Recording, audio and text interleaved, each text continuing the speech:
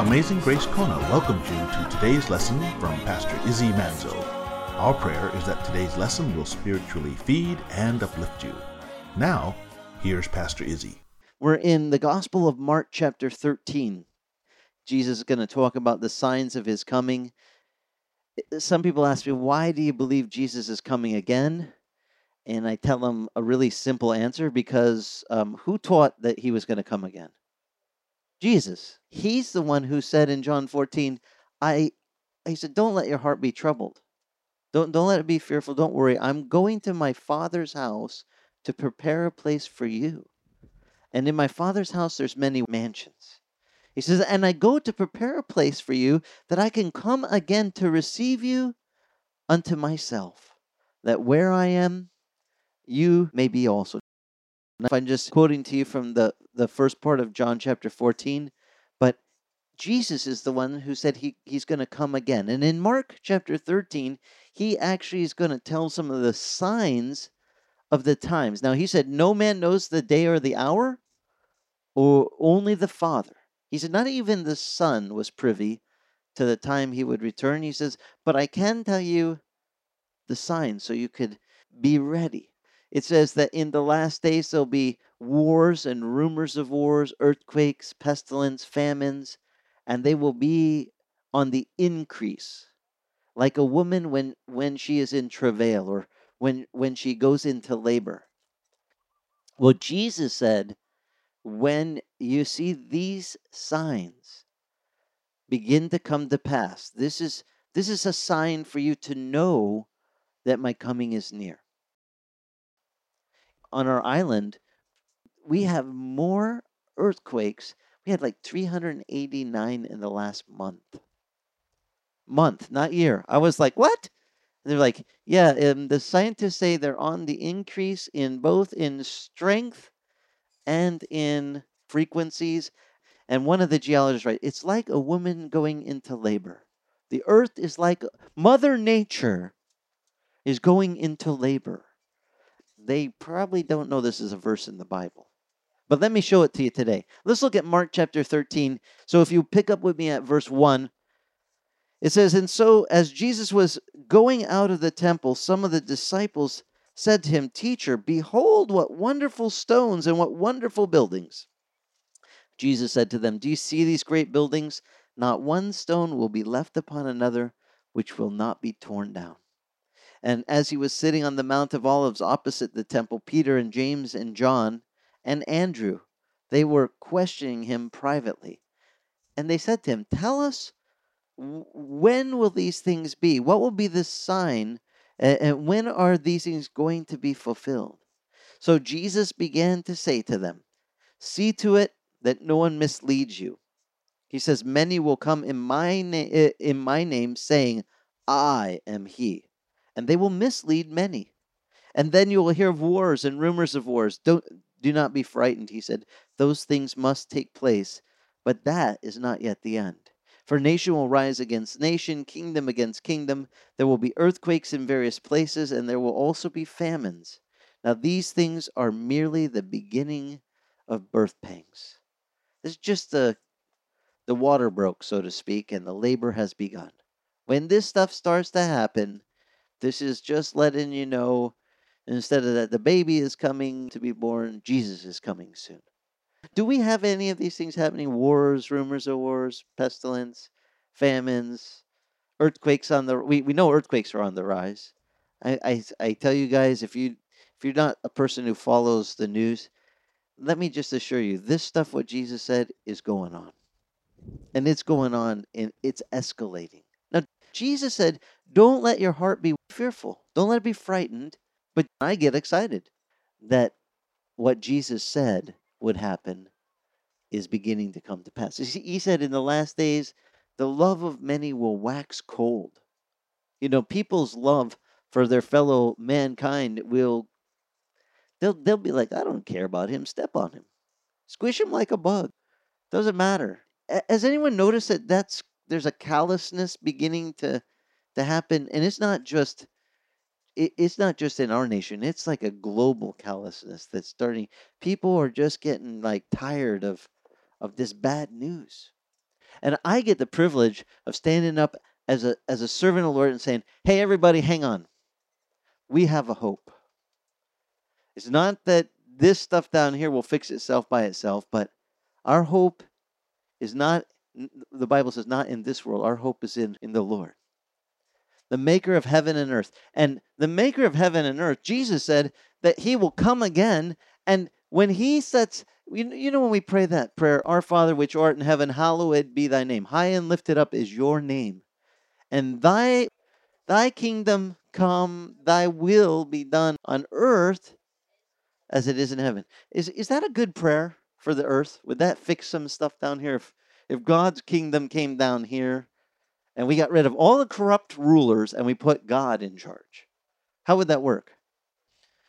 They say that an absolute theocracy or a rulership by one of complete authority is the best, powerfulest way to rule, as long as the one ruling is righteous and not able to be corrupted. If you put one guy in charge over the whole world and he's not righteous, we call it a dictatorship. And things ain't so good. But if you put Jesus, let's say we put Jesus, because that's what, remember they were throwing down the palm branches and saying, Hosanna, Hosanna. Blessed is he who comes in the name of the Lord. You know, he was riding in on the donkey. We call that Palm Sunday. And they were spreading their garments out, and they were crying out, save now, set up your kingdom now. And Jesus says, not the right time. First, I have to take care of something. What did Jesus have to do that next week? After he rode in with that great procession, he had to die, right?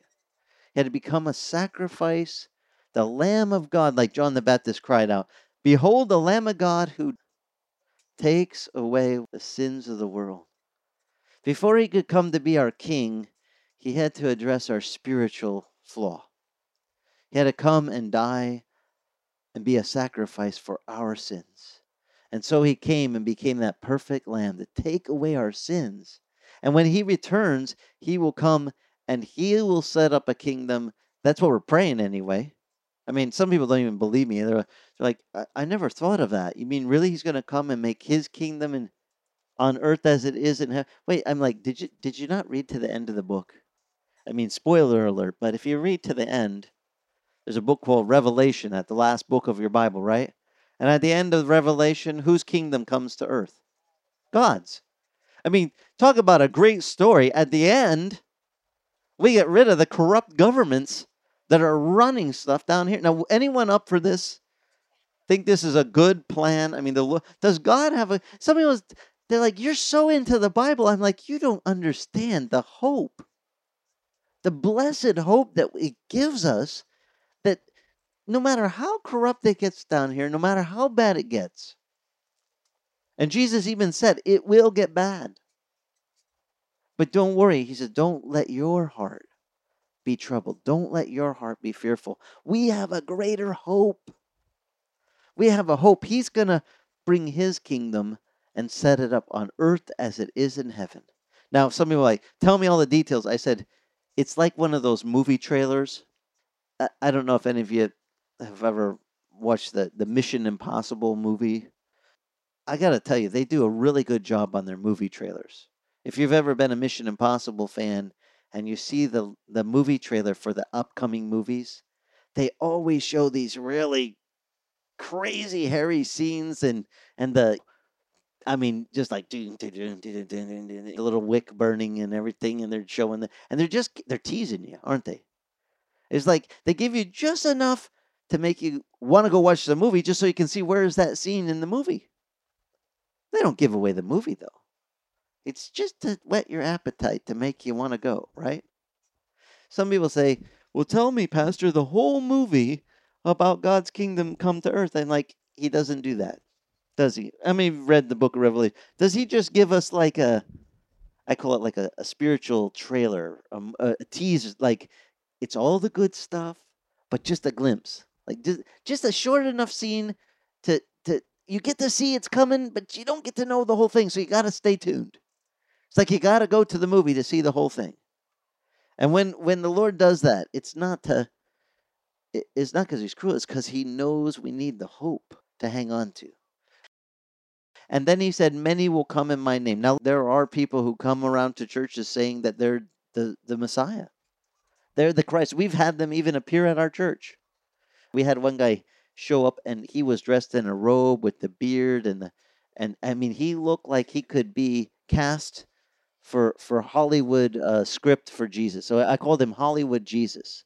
Showed up at our service. This guy was like, and we were doing worship.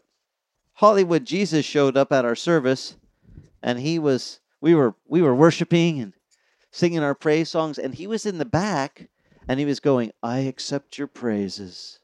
I accept your adoration. And he was back there doing this thing, and the ladies around him, we had some new Christians, and they were like, whoa, Jesus is in the building with us, because he's right there. Look at him. And I said, well, technically, yeah. It says, where two or more gather in his name, there he is in the midst. They go, no, he's sitting right there. See in this third row forward from the back. He's in the robe, and look at the beard and everything. It's Jesus. And I looked at him, and you know what? You know what happened when I looked right at him? I'm going to tell you.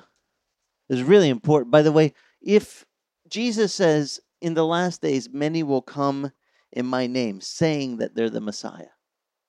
How do we know if they're the right Messiah, the real, true one? Now, Jesus said in Matthew 24 that his coming would be as quick as lightning flashes from the east unto the west. He says, so shall the coming of the Son of Man be. He just gave me a clue. How fast will Jesus get here? Faster than a lightning flash. And he said, if anyone should say to you, Matthew 24, he says, if they say, oh, he's over here in the wilderness, or he's over there on the hill, or he's in the city, what did Jesus say? Don't bother to go check it out, because they're not the true Messiah. When I come back, you won't need somebody unless the person can outrun lightning, there will not be any need of anyone announcing his coming to you, because he will get there before they ever could. So Jesus tells us in Matthew 24, you guys, there'll be many coming in my name. He says, but if they say he's over here, he's over there, you already got your answer. It's not me. Because when I show up, you'll know. There'll be a blast of a trump, a voice of an archangel, and I will appear in my glory. Now in Revelation, it says he will be leading a myriads, thousands upon thousands of the saints on flying horses. Now Jesus says, when they say, I'm in the wilderness, don't even bother. I'm in the city, don't bother.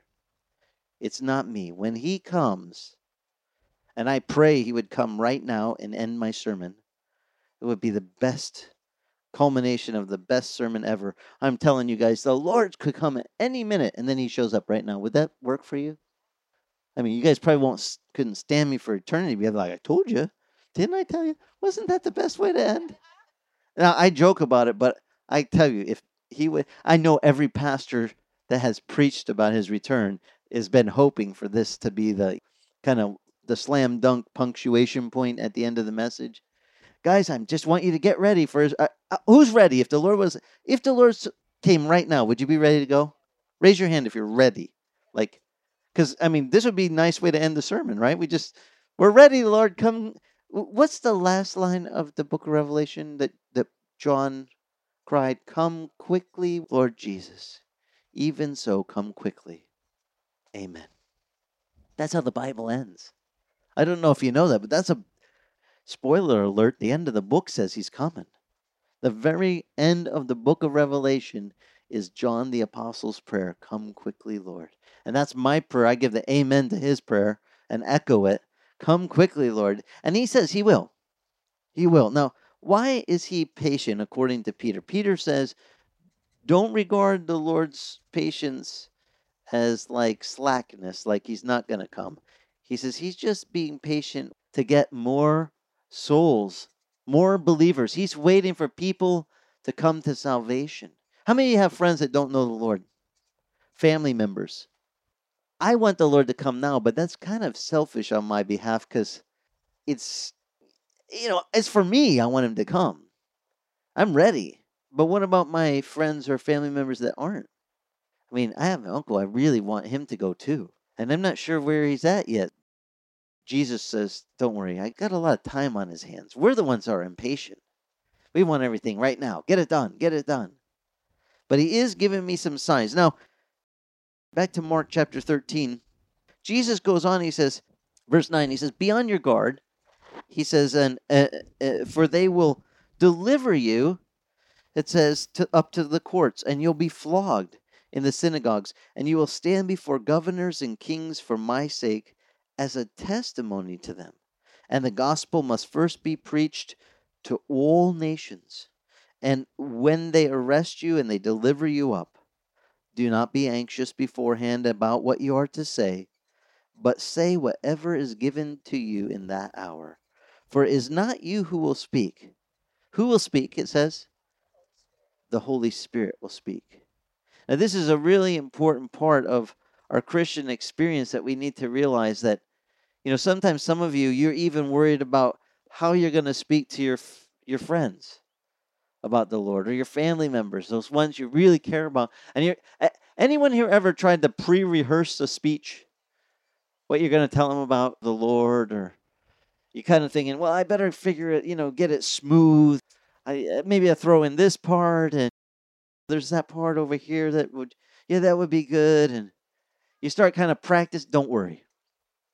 Jesus says, you let his Spirit give you the right words. In that very moment, even if you're arrested, brought before kings, he says, before authorities for his name's sake, he says, don't try to figure out what you're going to say beforehand. In that very moment, now is this a comfort to you or freak you out? Who here is comforted with the idea God's Spirit will give you the right words? Some of you are like, what? I have to trust God? I'm like, who do you trust? I mean, what, you can tell me you trust yourself over God? That doesn't work for me. I'd rather go with the Lord. Let's just trust the Lord, like he says, and know that if in these days, is there a chance as us as Christians today being arrested for our faith? Maybe not in our country, but in other countries. We have missionary friends that have literally given their lives for the missions that they've done, the missionary work. And I look and think, guys, we should be ready to meet the Lord any day. Just be ready. We don't know. I mean, the Lord's coming could be right now, and I could end the message and we'll all go home. Or you might just jump in your car and head off, and the Lord has an appointment for you to go meet with him. But either way, we need to be ready to meet our Maker. We need that so much. And the Lord says this is a good day to get ready for that. If you're not ready to meet the Lord, I want you to stick around afterwards, and we'll pray with you, and make sure that you're set up and ready to stand before him. Because if you're not, I'd be doing you a great disservice, setting all this up and not letting you know that you too can be saved. That'd be a jip, wouldn't it? Yeah, we had a great church service, but we didn't let anybody else join the club. We're kind of select group. No, everyone is welcome to enter into his house. Everyone is welcome to come to him and receive salvation. That's what he wants. Jesus said, I didn't come to condemn the world. I came to save it. And he wants to save you today. If you're struggling in this life, I want to introduce you to the guy who can help you through your struggles. I'm not saying your struggles will go away, but I am saying you're going to have a guy that says he will never leave you, he'll never forsake you. And though you walk through the valley of the shadow of death, you don't have to fear any evil because he will be with you. The Lord wants to be with you today. Back to Mark chapter 13 and continue, because he's going to even reiterate more of this idea that there'll be many false Christs, many false prophets. There'll be guys that even try to do signs and wonders to mislead us, to get us to follow them. And by the way, if someone does a sign or a wonder and then says, come follow me, what should your answer be? No. Okay, any sign that is truly performed by God's Spirit, the person doing it will not say, come be my follower. They'll say, go be whose follower? Follow the Lord. A true prophet will always point you back to the Lord. Okay? The measure of his validity of the prophesying he does is not based on how many signs and wonders he can do. It's based on which way does he point you. Because in the Old Testament law, if someone did a sign or wonder and then said, come and follow this other God, what does it say in Leviticus you're supposed to do to that guy? He's called a false prophet. It says you're supposed to stone him to death. Pick up rocks and kill him, because he's taking your heart and trying to mislead you away from the Lord. This is a very serious thing. I mean, that the Bible would write. If somebody is prophesying, and they could prophesy something and it could come to pass. I could do this. Should the Lord not return today, I prophesy to you that the sun will set on that side over there of the rock. Pretty good, huh? And you all are going to gasp in wonder when the sun sets in the west, right? No, that's just the way it works. But that's a false prophet. Usually pick something that's so ridiculous. Of course it will happen. And then they say, now come follow me. I'm a great prophet. What's the Bible say? No. Go follow the Lord. Okay? We want to focus your attention not on us, but on Jesus. We want everyone to put their heart towards the Lord, the living God, maker of heaven and earth. In fact, the Bible is very clear. It says, don't worship anything in creation down here. Only worship the Creator, not the creation. Does that make sense? That's written to us in the Scripture that we should do. And it's really important for our spirit, because if we get sidetracked worshiping anything down here, it kind of muddles up our faith. It makes us stumble. And God doesn't want that for you. He wants you to be free to serve the living God.